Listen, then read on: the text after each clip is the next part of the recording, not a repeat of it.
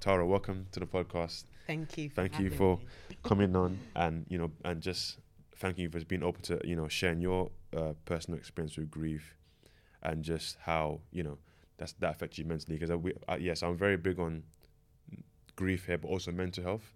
Because I feel like, and for me personally, when I you know went through my grief, losing my parents, that not only did that affect me, just emotionally, but also mentally as well. And I think sometimes, as I said before, why I feel like with grief is often something that isn't there isn't space for it normally. It's Yeah. just often sometimes, if you deal with if you're dealing with someone who's grieving, it's almost like, okay, well, yeah, you have your period of mourning, and after a while, okay, yeah, hopefully they just get on with it, move on with it. But I feel like sometimes that the reason why we're like that, because we don't talk about it, and it's kind of interesting because that's something that we're all gonna go through.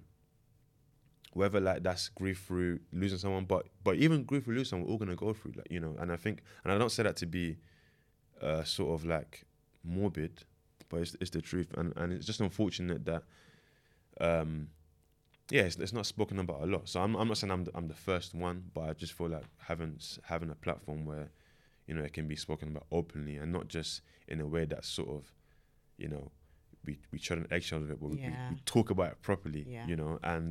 And I'll be honest, and I think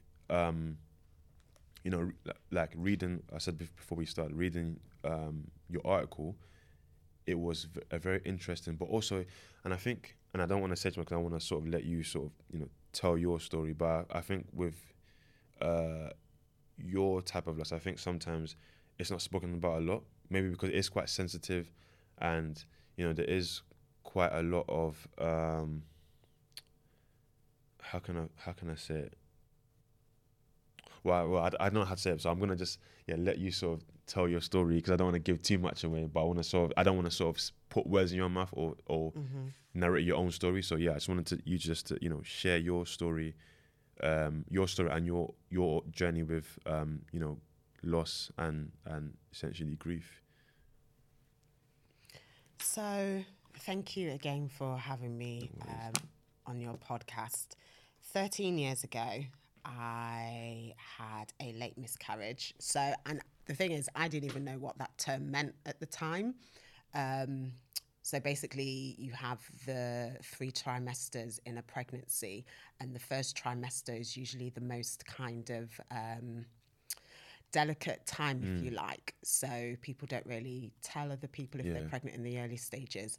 And if you lose a baby during the first trimester, it's a miscarriage. But then if you have a loss in the second trimester, that would be considered as a late miscarriage. And it's at a certain number of weeks into your pregnancy that they would say it's a natural baby. My sister also had a loss at 40 weeks, which was a stillbirth, but my loss wouldn't be classed as a late miscarriage. And there's a lot of people who have lots of thoughts and things to say about that, because it's still a baby.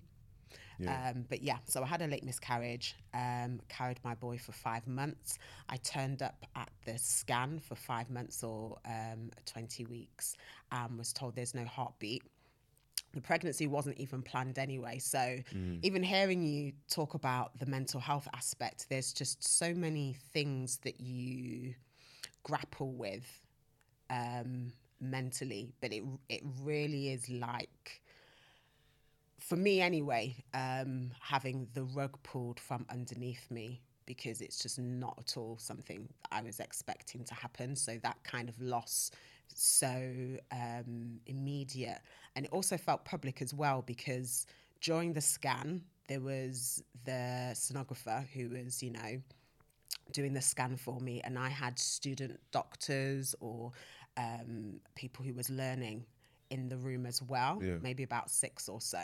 And I was asked, am I comfortable with them here? And I was thinking to myself, I was asked, but I wasn't really asked. Is that I is was that a told. normal thing? I don't know. Well, I guess because I remember having conversations after my loss about it, and doctors, midwives, nurses, everybody needs to learn, right? So I get that. But then for me, I just was like, I felt like I had no choice in that matter. So they was all in the room as well. And I just remember being so excited, because the scan before, I had a 3D scan. So I was looking forward to having another 3D scan. And I was like, oh my gosh, I'm going to see what he looks like. He's going to look like me. I want him to look like me. And then to be told that there's no heartbeat, just was not expecting that at all. Not expecting that at all. So then, yeah, the process kind of started, really. The physical process going, I just remember, it was like, I describe it to people, it was like I floated across the ground, or just floated into another room at the side of the hospital, and there was a female doctor there, and she was explaining what was happening, and everything was in slow motion. And you know, you see it on TV, and this is the thing that I was like, mine wasn't like that. You see it on TV a lot of the times where someone's having a loss, they're in a lot of pain, you might see some blood, they know what's happening, they're screaming, they're crying. That was not the case for me at all. It's called a silent miscarriage when you don't know what's happened. And especially because I was so far along as well, I could feel him moving. I was at that stage. And then the doctor was talking to me. It's like I didn't even know what she was saying, really. And I just remember one tear drop falling as she was talking and explaining what had happened and saying, you're going to have to take some tablets to induce labour. And I was like, I have to give birth. Wow. Like, it was just like a massive kind of, I don't know, thing that I was faced with.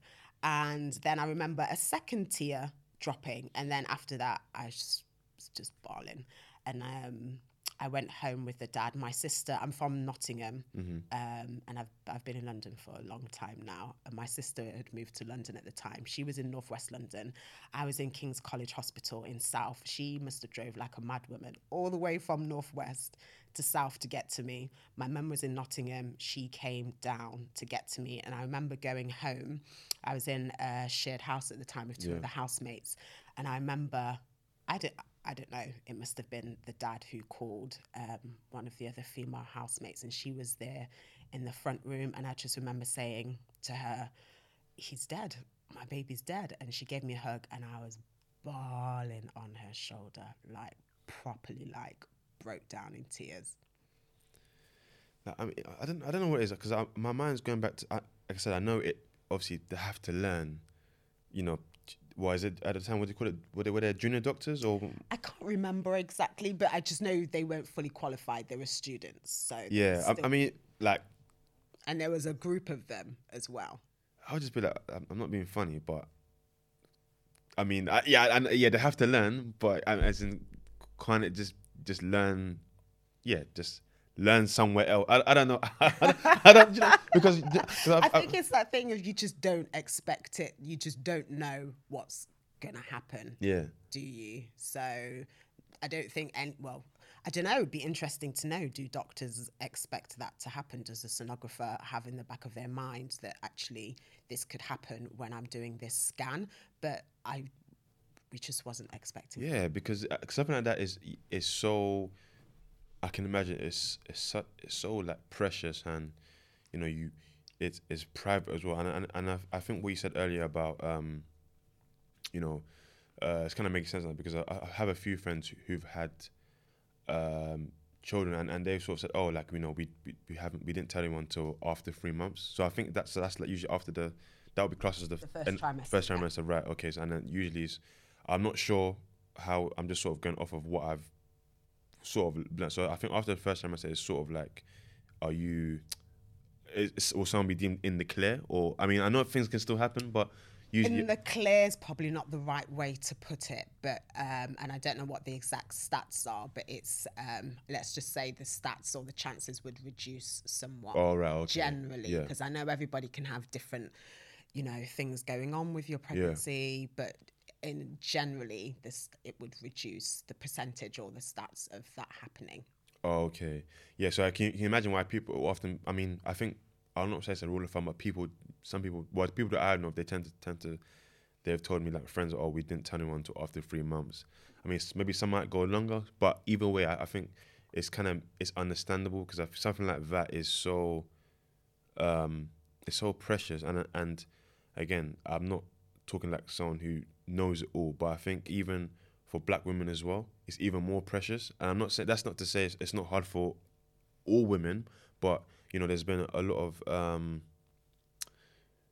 I won't say, well, I can't say discourse, but there's a lot of things said about Black women's experiences. It's hard. It can be harder, and often than that, what makes it even harder is, it's like pregnancy should be something that is, it's beautiful, but also there should be a lot of support, and a lot of Black women don't get that support.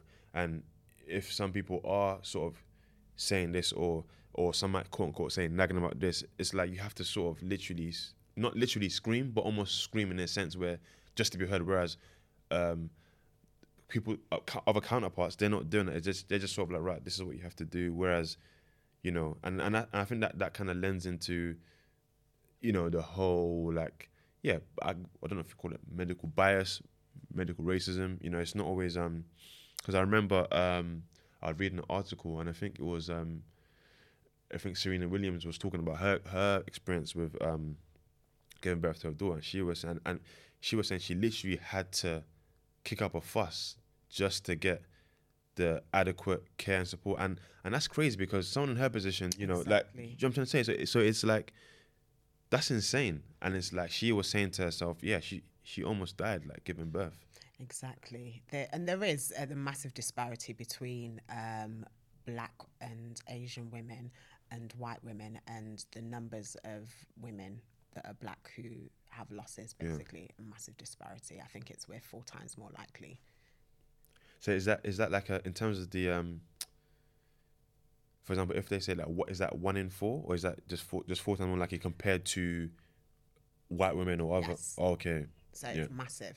Mm-hmm. It's massive. And then Serena Williams, in her position, as you said, to have to scream. How much more do other Black women who aren't professional tennis players? What do we have to do to be heard? Yeah, exactly. And I read something part in your article where you said, you had your midwife, but you didn't feel quite connected with them. I mean, I don't want to. I mean, was that in what sense didn't you feel connected? I mean, with them. You just imagine that you're gonna have the best relationship with your midwife, and that she'll be helpful, or she'll listen to you. But I just felt like I was undermined by her, and especially like if it's your first pregnancy, you are gonna have lots of questions, and I just felt like I wasn't able to ask them, and if I did, then I was silly for asking them. It just wasn't. There wasn't that warmth there that I expected to be there. Yeah, I mean, did you sort of tell her about that, or was that something I you didn't, just? No, I didn't, and that's the thing. I think a lot of the time, again, if it's your first, you're in a position where you're like wanting to learn, and you're listening, eager, and whatever you're told, you're gonna do, kind of thing. And you're thinking, okay, maybe this is how it's supposed to be, but no, it's not supposed to be. I mean, was there any point where you sort of felt, can I just have another midwife, or is it a thing where at that time you were assigned to this particular person, and and you can't sort of, well, not that you can't change, but then if you were to change, it's sort of like a process in itself? I imagine it probably would have been a process in itself. It literally was where I was living, the doctor's surgery I was going to, this person has been assigned to be your midwife, kind of thing. Mm-hmm. And when the loss happened, that same midwife, I mean, how did they provide any sort of support? And again, this is the thing. I imagined that it would be one lady to stick by me, kind of thing, all the way through the pregnancy. But when I had my loss, I think I might have been given a number for one of the midwives connected to the hospital, and I don't even know if I called her, to be honest. It was only years later, with the work that I do with Mothers of Angels, I discovered that there is professionals called bereavement midwives who are specifically deal with women who have had a loss in pregnancy. That is their role, that is their job. And I've connected with some amazing ones. And literally they're on hand for the woman, for the lady. They will call, you can call the lady, you get supported. But at the time, I didn't have any of that. And at the time, was that something, obviously you said you're doing the work with Mothers of Angels. So was that at the time, were you aware of that level of support at that time? Or at the time of my loss, no. Yeah, okay, yeah. No. No. So even looking back now, I think, what did you have as support, Tara? The hospital recommended or suggested that I could do bereavement counselling with the NHS, which I did do, which was amazing for me, although I know not everybody has had that experience. But other than that, there was a church that I was connected to at the time, and there was 2 pastors there who were supportive. Yeah. But specific support relating to grief and loss was just from the NHS counselling. I didn't connect with anything else. And looking back, that makes me think, oh my gosh, wow. Yeah. How did you do that? Because it wasn't spoken about like that. And this is 13 years ago. So we're not talking about 50 years ago, 20 years ago, Yeah. you know, but it still wasn't. Like that's interesting, because a few months back, we had a group of men here, and they started this group called Miscarriage for Men.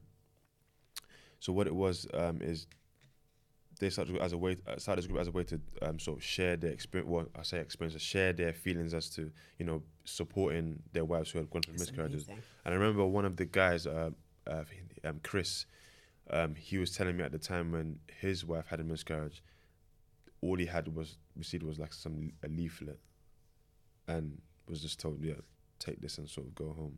It's disgusting, actually. It's just like, yeah, it's not good enough. It's not good enough.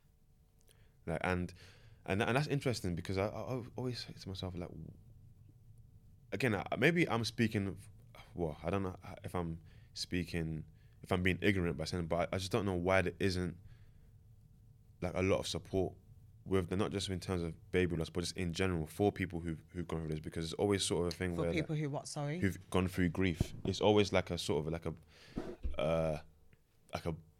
a bog standard thing, as opposed to, you know, there being sort of tailored support to that person who's experienced, because everyone's experience is going to be different. It might be the same type of loss, but everyone's is going to feel it in a different way. And, you know, and I don't know what work's being done now, you know. I know that in some organizations, like I know, like at work, for example, they have like bereavement counseling, you know, in hospitals. I don't know if it's changing, where, you know, there is a lot more support for women who've gone through baby loss, and also black women. And I think as well, it's not to sort of divide and say, oh, you know, Asian women don't need support or white women don't need support. But I think the issue why there needs to be support in black women, because it isn't there. It's almost like a neglect. It's almost like it's sort of you know, when we had the whole Black Lives Matter, and there's always that rebuttal of all lives matter, but then it's not saying that all lives don't matter, but in this particular for this particular race, it's like there is no support there. So it's kind of like I see that I have that same sort of stance with this as well. You know, there is in that support, and it's scary because, you know, like we have, you know, you have family members who are gonna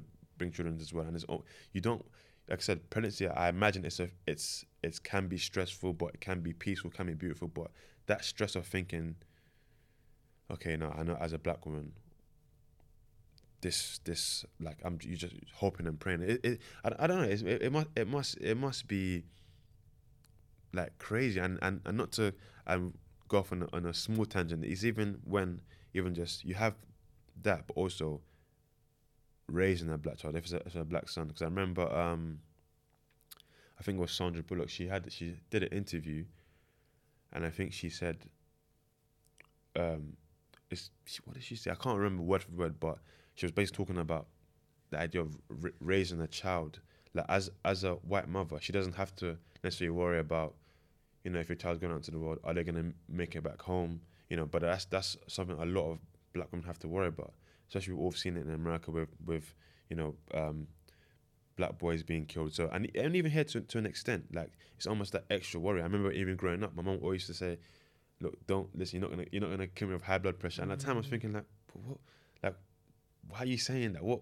But sometimes you just don't understand. Like, just going out, being a young black boy, being caught up, and at the time, there's a time when I was growing up, the knife crime was rife. It's still rife today, but these are all these different things where some people don't necessarily have to worry about, you know. And it's not to say, oh, like, let's feel sorry for us, but it's the truth. Everyone's experience is going to be different, you know. And I think it's just it can be tough, and when you're in that position where, you know, you're sort of just hoping and praying, you know, it's difficult. I can imagine it's difficult, and you know, I can imagine it was hard for you at that time, not having that support or not necessarily knowing how you can navigate this. And you know, looking back now, obviously at the time it was 13 years ago to now. How would you say, comparing your grief in that first year to now, is it still the same? Has it changed, or do you feel like you're in a much yeah, I would say you're in a much peaceful place, if that is the I think right way to sort of frame it. I think the big thing that stands out for me is the progress. It's progress that has been made from the first year to now, basically 13 years later. And it's been a massive, like a mammoth journey. It's been massive. And I don't know, there's so much to it. It's like you said before, the phrase that a lot of people say in terms of grief comes in waves. And I think it was our second year of Mothers of Angels, we had an amazing therapist come on and speak and guest at the Sunday tea that we put on, a lady called Whitney Blacksmith. And she was talking, she showed kind of a slide on the screen that was representative of grief, and it wasn't straight and linear. It was up and down and up and down, then straight, then down, then up. And all of the women in the room identified with it, and that's exactly what it's like. So from, you know, the first year was down for a very long time. And then up until the 13th year, it has been up and down, but it's kind of been more stable over the years, but there's definitely those downs and there's definitely ups and then stables, but it is much more stable. There's not as much downs as there was in the first year of my loss. That was down for a very long time. And you said something earlier, which I noted, and it was about kind of like having time and space to grieve. And not necessarily getting that. And one of the things that I thought is, I think that's because people around you want you to be well and they want you to be better. So it's almost like they give you a time frame. And I remember the first time I started to speak publicly about my loss, because at the time it was close friends and family that knew. And then, you know, I'm on my journey doing my way. And then I received the text message from my sister, which was the catalyst for Mothers of Angels. Around that time, I posted on Facebook. I don't even know if I was on Instagram at the time, but I think I was, but separate. So I posted on Facebook and I did this big long post to say how I was affected that Mother's Day. And somebody, I know, it got back to me and they was like, oh my gosh, I saw this post from Tara and I thought, you're still in that place. You're still talking about that. And at first I was angry because I was like, this is a massive thing that happened. Yeah, I'll be quite angry too. This is massive. But then I thought to myself, actually, they just want me to be well. They want me to be better. And people around you want you to be back to your old self, or they want to see you happy. So I think that's one of the reasons why they might want to put a time frame on your grief or on navigating your loss. But the thing is, it's like, I don't want to say it doesn't go anywhere, but dealing with that loss in your life, let's say, it's a lifetime thing. You're just dealing with it and you're managing it, and that's that. That's the thing. And I think, like you said, that person who said it, they probably don't mean any malice by what they're saying, but I think there are ways you can say things, and I think and again, I don't say this to be like, oh, you know, we're in this exclusive club, you can't get in. But I think until you've been through it, you understand that it's not, you don't get over it, and it's not something you just stop talking about, you know. And that's the thing. And again, maybe if I didn't go through loss, maybe I would be like that, have that same attitude where, okay, well, you know, like, I mean, obviously it's sad that you've gone through this, but don't you think, you know, you should, you know. But then when you're in that boat, you then realize, actually, well, yeah, you can move on. Well, not necessarily move on, but you just move with the grief. So it's not so much like where, you know, like I said before, you go through your traditional stages where you bury them, you mourn, you know. And it's interesting because I had this quote that I said said in an article. We mourn for a season, but grieve for a lifetime, and it's crazy because I didn't realize how powerful that was. And I think that quote literally was what resonates with me every day, because literally mourning is for us. When you think of mourning, it is for a period, like, you know, whether that's 10 days or in different cultures, it just varies, right? But grief in itself is separate. It's not so much, yeah, they are quite similar, but grief is just everything that comes with that loss. It's not something, you know, you can go about your day, go to work. You're still grieving. Like I think about my parents every day. It's not something that you just switch off, you know. And some days, like you said, it's waves. There's some times when that wave gets higher. Maybe that's due to where maybe upcoming anniversaries or whatever it may be that triggers that. And I find myself in that every year. I'm in that realm of, okay, it's up, it's down. I'm anticipating, okay, like even like next week is my mum's. It'll be 8 years since my mum. So I'm even thinking to myself, okay, am I gonna be good this year?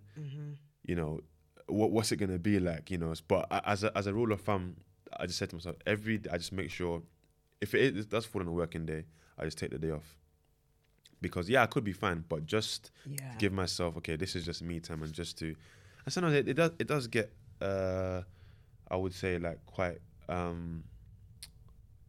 I do feel anxious sometimes. I think during the early years I was quite anxious, because not so much for me, but also like family members. I'm thinking, okay, is my sister gonna be okay? Is my aunt? You know, I mean, there was one year in particular, and it wasn't an anniversary. It was the birthday, and I remember I was at home. I came home because I worked at the time. I was working close to home, so I came home like during my lunch break, and it was my mum's birthday that day. I just was in my room and just heard my aunt crying. And I was just like, damn, it's just, and sometimes that's what I get scared of, because it might just start domino effect. Okay, if I hear her crying, then I'm gonna start. But then that's grief. That's grief. It's not like it stops, you know. And with you, I'm sure you have your days where, you know, it's tough. You know, it may be the day, you know, the loss occurred, or whatever it may be. It's hard. About so much, because with this, and it's with this kind of loss, I remember my counselor saying to me that it's the future that you're mourning, which is a slightly different perspective, because you might think about times during your pregnancy, but you don't have lived memories with the baby yet, but you do have the future. You have the, oh, I was going to take them to school, or, you know, when they take their first steps, and thinking all of that kind of stuff, you mourn that part with them. And it was like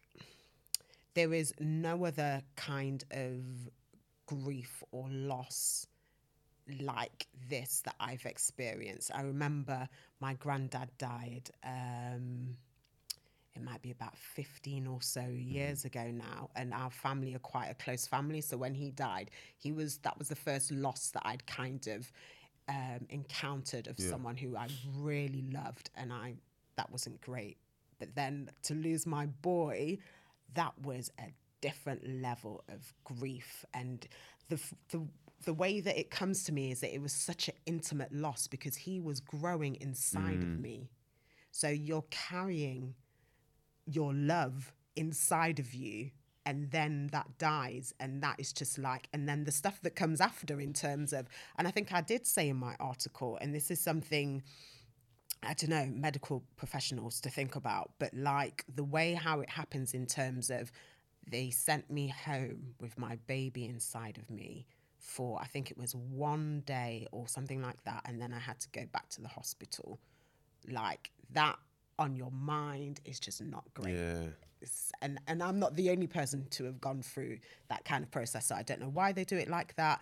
I have heard that there have been women who have been able to have a C-section after their loss. I don't know if they prefer for labour to be induced, but yeah, all of that on your mental health is not great at all. And again, where do you talk about that? So I was able to have counselling with the NHS, but if you don't have counselling, you know, what support, where can you talk about what that looks like and how that feels like and what's going on for you mentally, because I am a big believer in talking and speaking about what's inside. Otherwise it just stays there. And something again that the therapist mentioned at our Mother's Day event, and it's something she kind of put words to thoughts that I had, is the reasoning that you have, or individuals' ability to reason when they're going through grief and loss.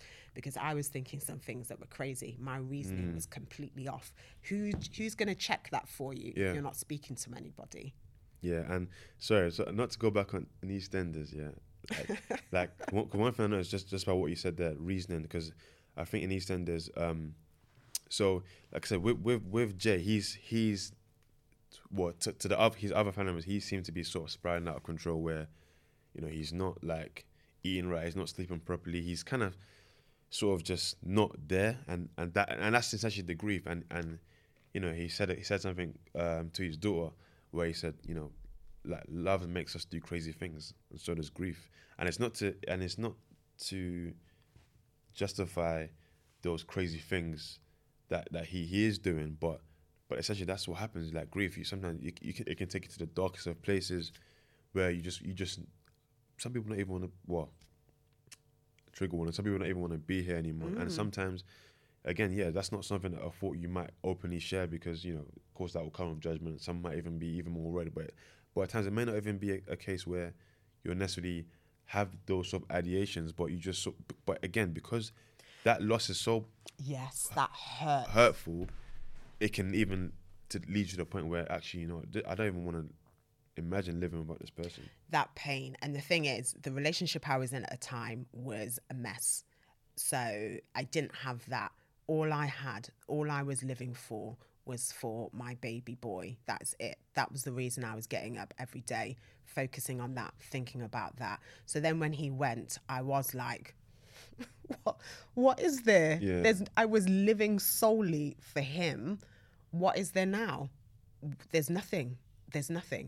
So I get that completely. And I feel like so many women may have that feeling as well. There's nothing. The only thing I can say to that is, and I am a believer in God, that literally by the grace of God, 13 years later, I'm here. You don't, when you're in it and you're doing day to day, you don't know how you're going to do that day. But it's just like, you just keep putting one foot in front of the other, and then you're here 13 years later, kind of thing. I don't know. It's just literally take the day. Yeah, I'm a firm believer in that too, because even when I look back at, that first year and now, I just remember. I still remember the actual day when we got the call with my mum. I was just all over the place. I was like, I don't want to be here anymore. Like I can't live. I'm not gonna live. I can't live. And it's like, I remember back now. I was like, that's crazy, because when I view myself, I'm just like, I've never been so out of character than I have been in that particular moment, because of that grief. Normally, I'm just, I can very much keep a level head, just internalize things. Whether that's a good or bad thing, I don't know. But that experience, or this journey of grief, just goes to show that sometimes you don't even know what it can do to you, and that can be a scary part. But also at the same time, when I look back, I'm thankful to God that, okay, I can sit here, talk with you, and not only talk with you, but also like I can just speak about my grief. And that's why I'm so big on, having spaces where you can talk about it, because, it's hard. It's hard to get to a point where, okay, it's one thing dealing with the loss, accepting it, making peace. Me personally, I think those are 3 different stages. Some people, they can easily get to all 3. Some people, not so much. So I think it's even a blessing to being able to, like, confidently say, I've made, and I think the third one is making peace. That is sometimes can be so hard, because it's not making, because when I view peace, it's not to say that, oh, like everything is okay again, but it's making peace with, what, it's not okay, but I've made peace with it, and for me personally, like I always say, like, without God and support, like, who knows? That's why, like, I'm just so big on, like, with grief and how it affects you mentally. You just don't know. I mean, life's hard as it is. You know what I mean? Like, and especially in current times we're in, but it's hard. But just having to wake up every day and be positive and, you know, watch people. And again, I don't say this to say I'm hating on anyone, but I watch people, like, you know, live their, have their parents, and, you know, like, sometimes you think to yourself, like, I don't like to dwell on self-pity, but sometimes you just think to myself, like, damn, you don't even know how lucky you are. Like, you have both your parents, like, do you know what I mean? And it's just like, but I can't. That's not how life works. I can be in that place where I'm just dwelling on that. But you know what? The only thing I say to myself, like, and I don't know how a lot of people who do believe in God feel about it, but, you know, God knows best. And that's not to say I'm happy that my parents have passed, but, like, God knows best, and I'm sure, and I pray that, yeah, there is still more blessings in my life to come. You know, I'm not sure if you ever felt that sentiment as well. Or, I think, how do I tackle that sentiment? It's hard.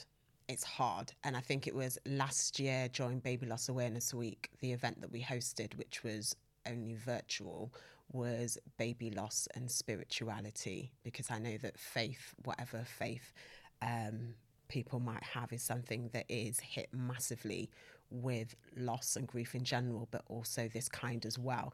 So in terms of,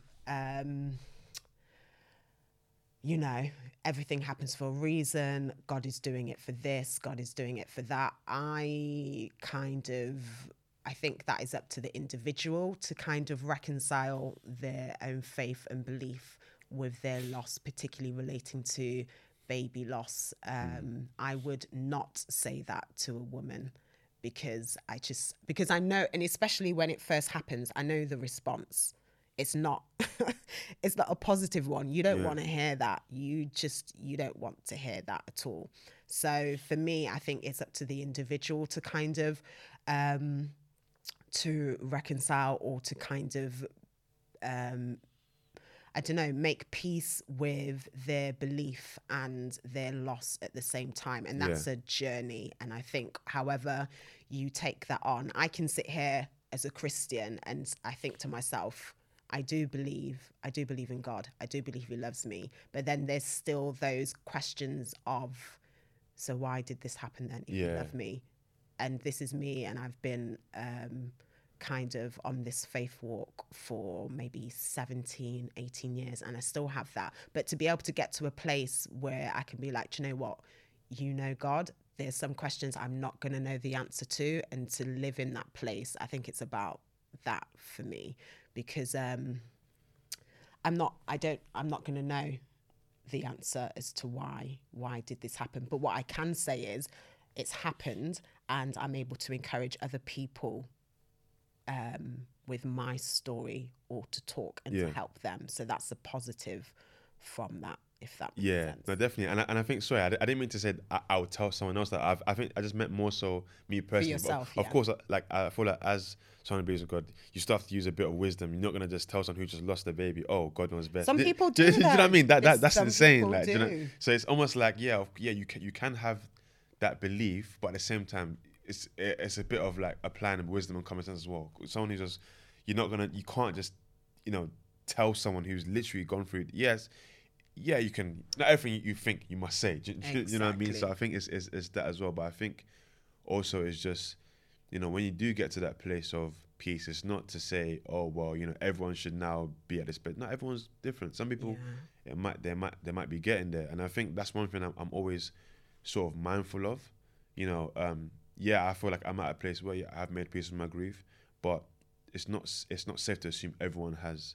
So you have to meet everyone where they are, because, and that's the thing about grief. We're not all running the same race together. Like, some people, as I said, they are at a place where they can openly speak about it, but it's fine. Like for example, like me and my sister, we've both gone through grief, but she's not vocal about it. But I'm not going to be like, oh, well, sis, you should just get over it. And look where I'm at. Nah, but the only thing the only key thing to do is continuously support her. If she does get to that place where she can be vocal, and I'm not saying it's a must, but if she does, then that's fine. But the key thing is me supporting people where they are, not where you are, or you think, oh, because you're here now, so you must drag someone to be at your level. It doesn't work like that. And I think that's the thing with grief. You're not gonna have, although it is quite a universal thing that will happen with everyone, but everyone's experience is going to be unique. And I think especially with baby loss, it's almost like you have to be, I won't say extra sensitive, but yeah, you have to be sensitive with grief anyway, but more so with baby loss. You can't just say, oh, well, it's fine. You can just try again, or you can just get over it, or don't worry. Like, it's not. Yeah, that's a bit wild to say. I mean, so many people say that. Something that just came to me is, I don't, in terms of the phrase "making peace," it's, for me, I feel like it's accepting, but also accepting your life now, which probably links into the mourning the future, because you was expecting to be on the path of motherhood, or if you already have children, you was expecting to have 2 children or 3 children. And with this loss now, that baby is not there. So accepting what your life looks like without that baby, I think that's an important part of the process. And, there's a podcast or a group that's out there called The Worst Girl Gang Ever. And actually it is. You're in this club you don't want to be in. Yeah. You're on this path now you don't want to be on. Nobody wants to be on that. So it's the acceptance of what your life looks like now, or what is, for the foreseeable, until, whatever happens in the future. And that's a difficult thing. And for me, I had to accept that I was pregnant because I wasn't planning it. So that was a massive journey. And then I had to accept that I'm not pregnant. And that was also a massive journey as well. And that's something that I did quite well. The whole article was incredible. And I think something that really made me think is when you mentioned that, it wasn't something you were planning. And it's just, life is just crazy because sometimes it's like, sometimes we can want something, right? And it doesn't happen. Sometimes we don't think about something, it happens. And it's just, and sometimes it's almost like, do you live life just being so nonchalant? Do you live life being, I want this, but you run the risk of, if it doesn't happen, there can be heartache, heartbreak. I don't know, it's just weird. But at the same time, I feel like, what do? You can't, because if you sit on the fence, you're still gonna get hurt. So it's just, I don't know what it is, because I think I've been pondering over this for quite some time. Where like, okay, you know what? As much as I said I've made peace, but I know there's still a life I want. God willing, I'll get married one day, have kids. But at the back of my mind, I'm like, maybe don't get too excited about that. Maybe don't. But that's no way to live, But I sometimes have those reservations because I'm trying to protect myself. But am I protecting myself, or am I just coasting rather than actually live your life? Yes, this might not happen, but how do you make peace? How do you make peace with grief again? And that's I don't know. That's always the sort of things I just ponder in my head, and I'm just like, well, I'm always sort of tussling between. No, you have to live life, but I don't know. It's just difficult. There are so many women who I've encountered who've had multiple losses, and it's that thing of you're getting your hopes up, or you're planning and then you lose. You have a loss, and then you're planning and then you have a loss. So I get that in terms of self-protecting. How do you go after the things that you want in life, and kind of, can you manage the pain? Can you reduce the amount of pain that you might get? But I think it might be in hindsight, and I say to myself, actually, no, you still have to live life to the fullest. You still have to go after that. Yeah. And I remember it was after my loss. Because I was going to church at the time. I wasn't married, so I'm the one having the baby out of wedlock. And I felt ashamed at the time going to church and all of that kind of stuff. And I didn't enjoy and embrace my pregnancy as much as I should. And I remember my sister saying to me, no, Tori, you should be clapping and dancing and proud and happy while you're pregnant. I was ashamed. I didn't even want to show my stomach. And then it was after my loss, I saw a lady in church who wasn't married, who had her baby and was walking, pushing the pram, and everyone was coming around her saying, oh my gosh, the baby's so cute. And I thought to myself, it doesn't matter, Tara. No one cares.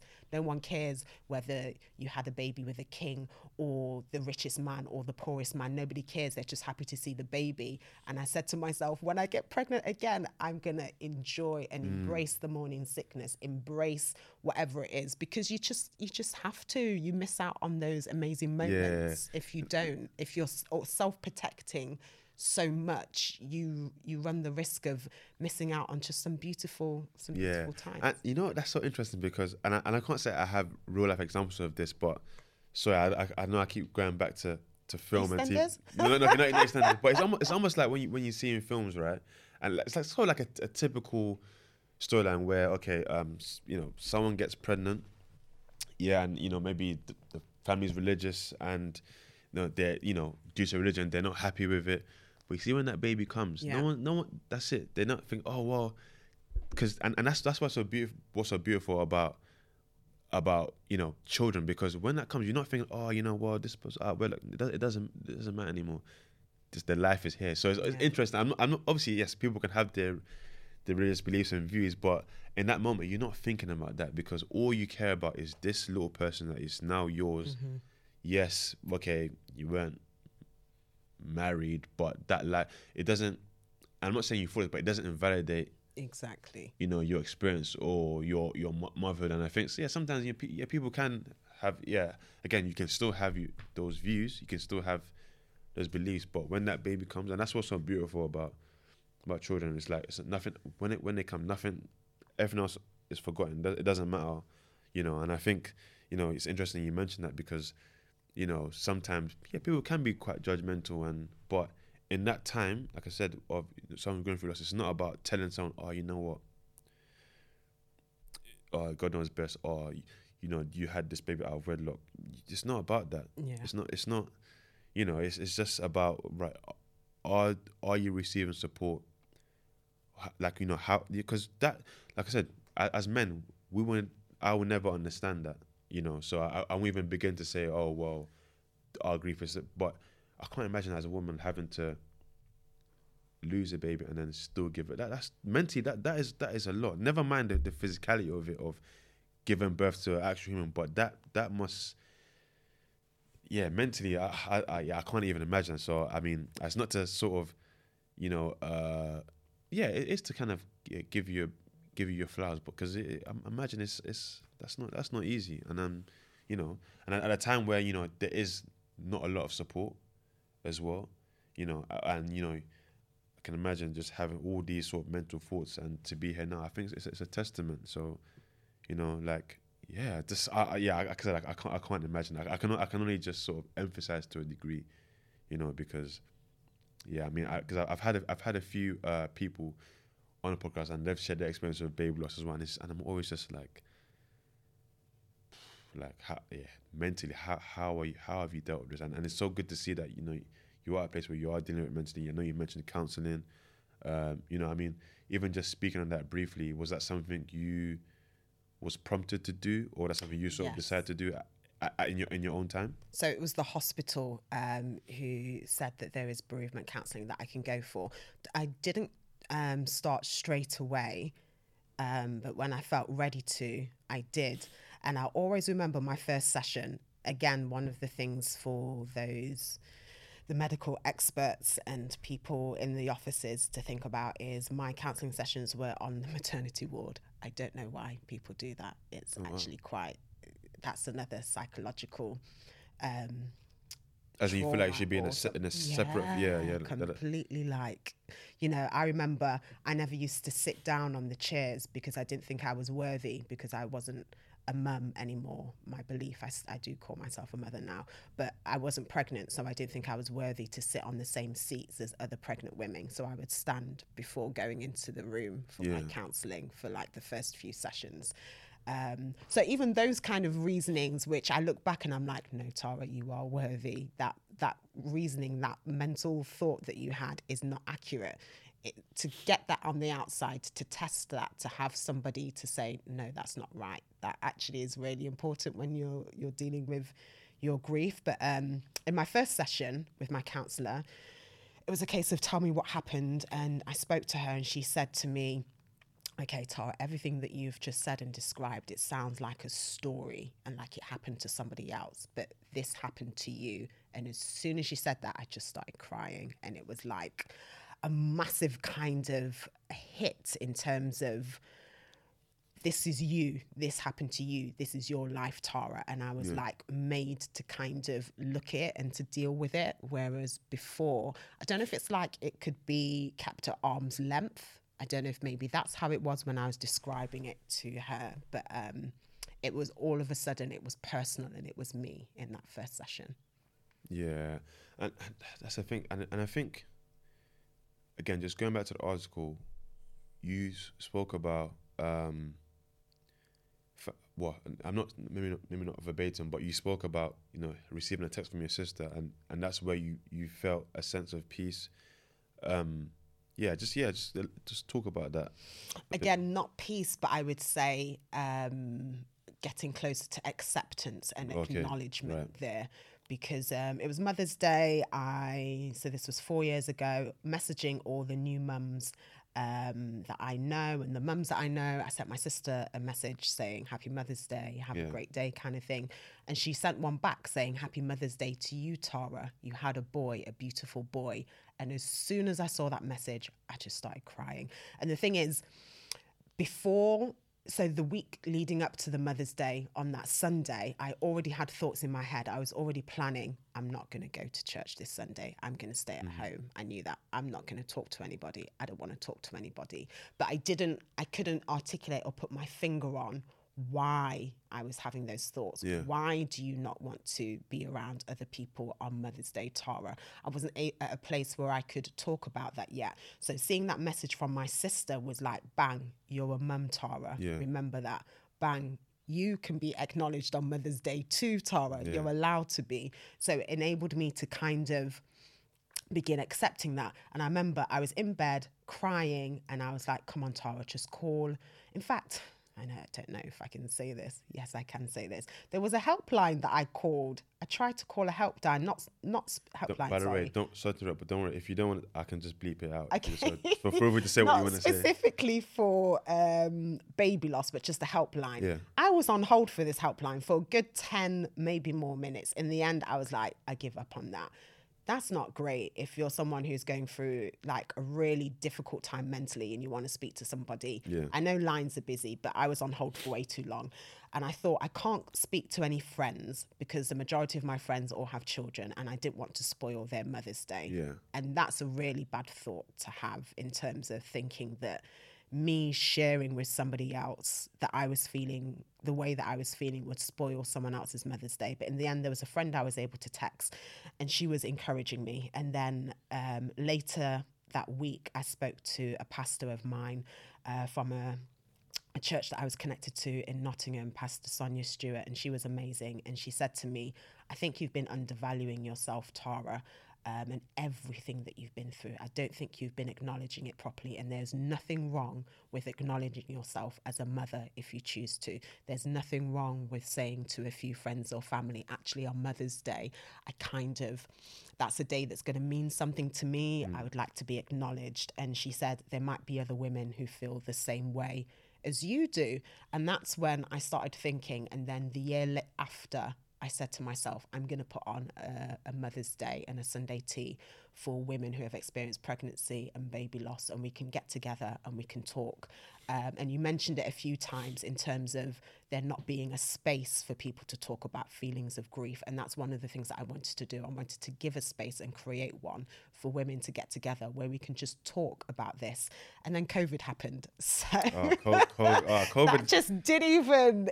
Honestly, it's like COVID, it halted so many plans, started so many, because even, funny enough, this started the podcast during, I think, 2020. So I think it was just, because COVID was officially March 2020, I remember. Yeah. So literally, that's when it starts. So literally, it halted so many different, and even that in itself, that even caused a whole different sort of wave of grief, and but I think that's interesting because I'm not saying that this is the case, but it's good to know that people do acknowledge those who have gone through miscarriage, to acknowledge them as mothers, because something I have a feeling that, you know, people, and again, it's not to say it's people's fault. Maybe it's just more so a certain cultural society where like you're only a mother if you've given birth to a child who's functioning, and but you know, but if you've been through a miscarriage, why can't you have that same? I'm not saying that you don't, but why can't you? You should be acknowledged as well, you know. So I think that is good to hear that, you know, your sister sort of, well, I don't say not give you a boost, but yeah, sort of made you realize, get that catalyst to now start what you're doing now. And you know, I think again, sometimes with grief, it's not nice, but sometimes there can be a silver lining, you know. You know, and that's one thing I'm always big on, like I said before, repeatedly. That's always about having the space, because unfortunately, we're not the first and the last people to, whether it's to lose parents. Other people are well, I can't say other people are going to lose children, but grief is not going to end, you know. So I think it's important to have that space, and not just a space in general, but have a space where people can feel comfortable to speak, and not just sort of, you know, be pigeonholed or, you know, just sort of boxed somewhere, you know. And I think, you know, like I said, I'm trying. I'm not going to say I'm perfect, but I'm trying to make this a platform where that is the case, where people can come and speak about, you know, share their stories. So so I'm really appreciative of, you know, you coming on here. And I think it's been inspiring. But just before we close, I wanted to know if there's anything you wanted to just sort of, I guess, if you had to share something, whether it's a word of advice to, you know, someone who has been through baby loss, like what would that be?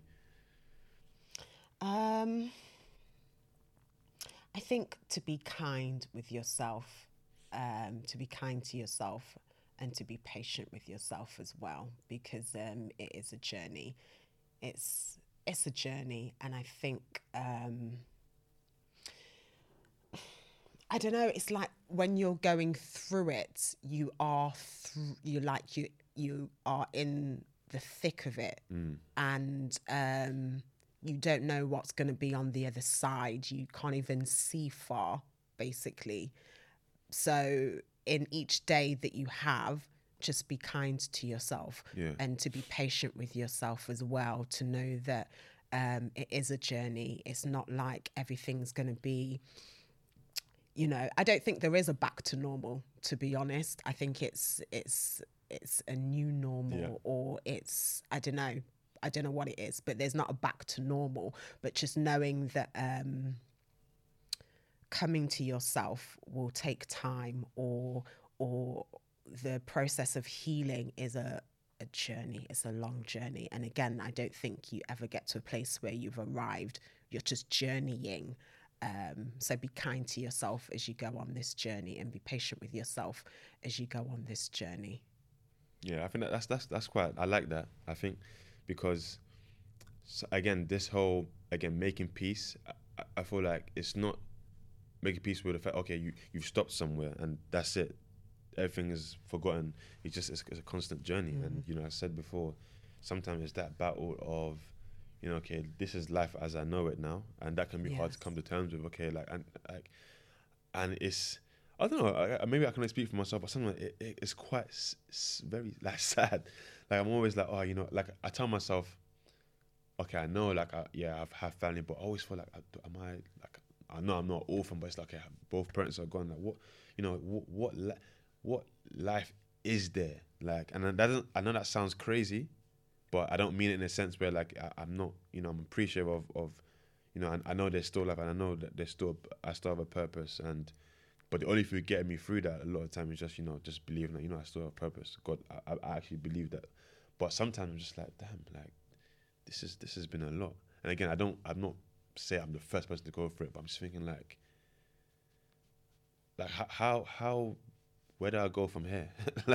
like, you know, but it's just, it's always a constant battle. And I think, you know, and one thing I do kind of say with mental health, just sort of my view, I feel like, you know, if I can, I know I can't always be 100%, but if I can be at least at 80, that's good enough for me. And anything less, okay, then I start to sort of, you know, have to really check in with myself. And but a lot of the time, if I'm at 80%, but it's just a constant battle. It never stops, and that's what's so hard about it.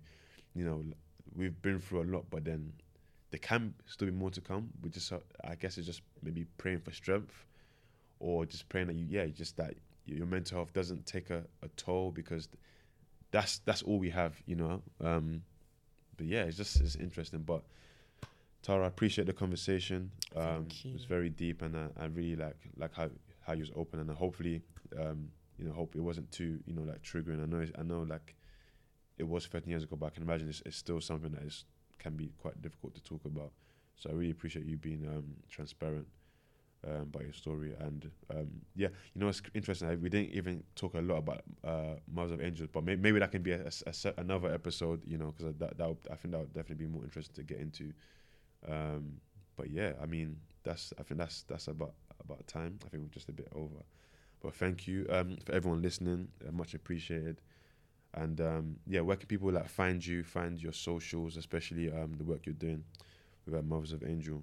So yes, we're on Instagram and Facebook and TikTok. Mothers of Angels host Sunday Tea. Yeah, it's interesting because Facebook, at one point, because I still have it, but something tells me I shouldn't write off yet. Because and it's a separate audience, but honestly, it's a separate audience. But honestly, it's still very much. I know, Instagram is pretty much Instagram, TikTok is that's like the new kid on the block now.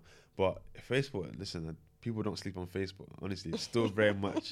You can spread a good message on Facebook, because honestly, I've been so close to just literally thinking deleting it. But to be fair, I always see Facebook. That's mostly like my aunts and mum's friends. So I just saw something. I do share some of the grief podcast stuff on there at times, and I do get a decent reception. So I'm like, okay, let me just leave it, keep sharing. But most of the time, just Instagram. Most of the time, but yeah, it's been a pleasure. Thank you guys for listening.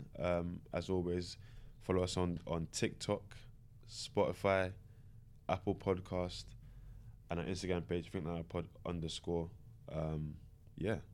I think that's a wrap.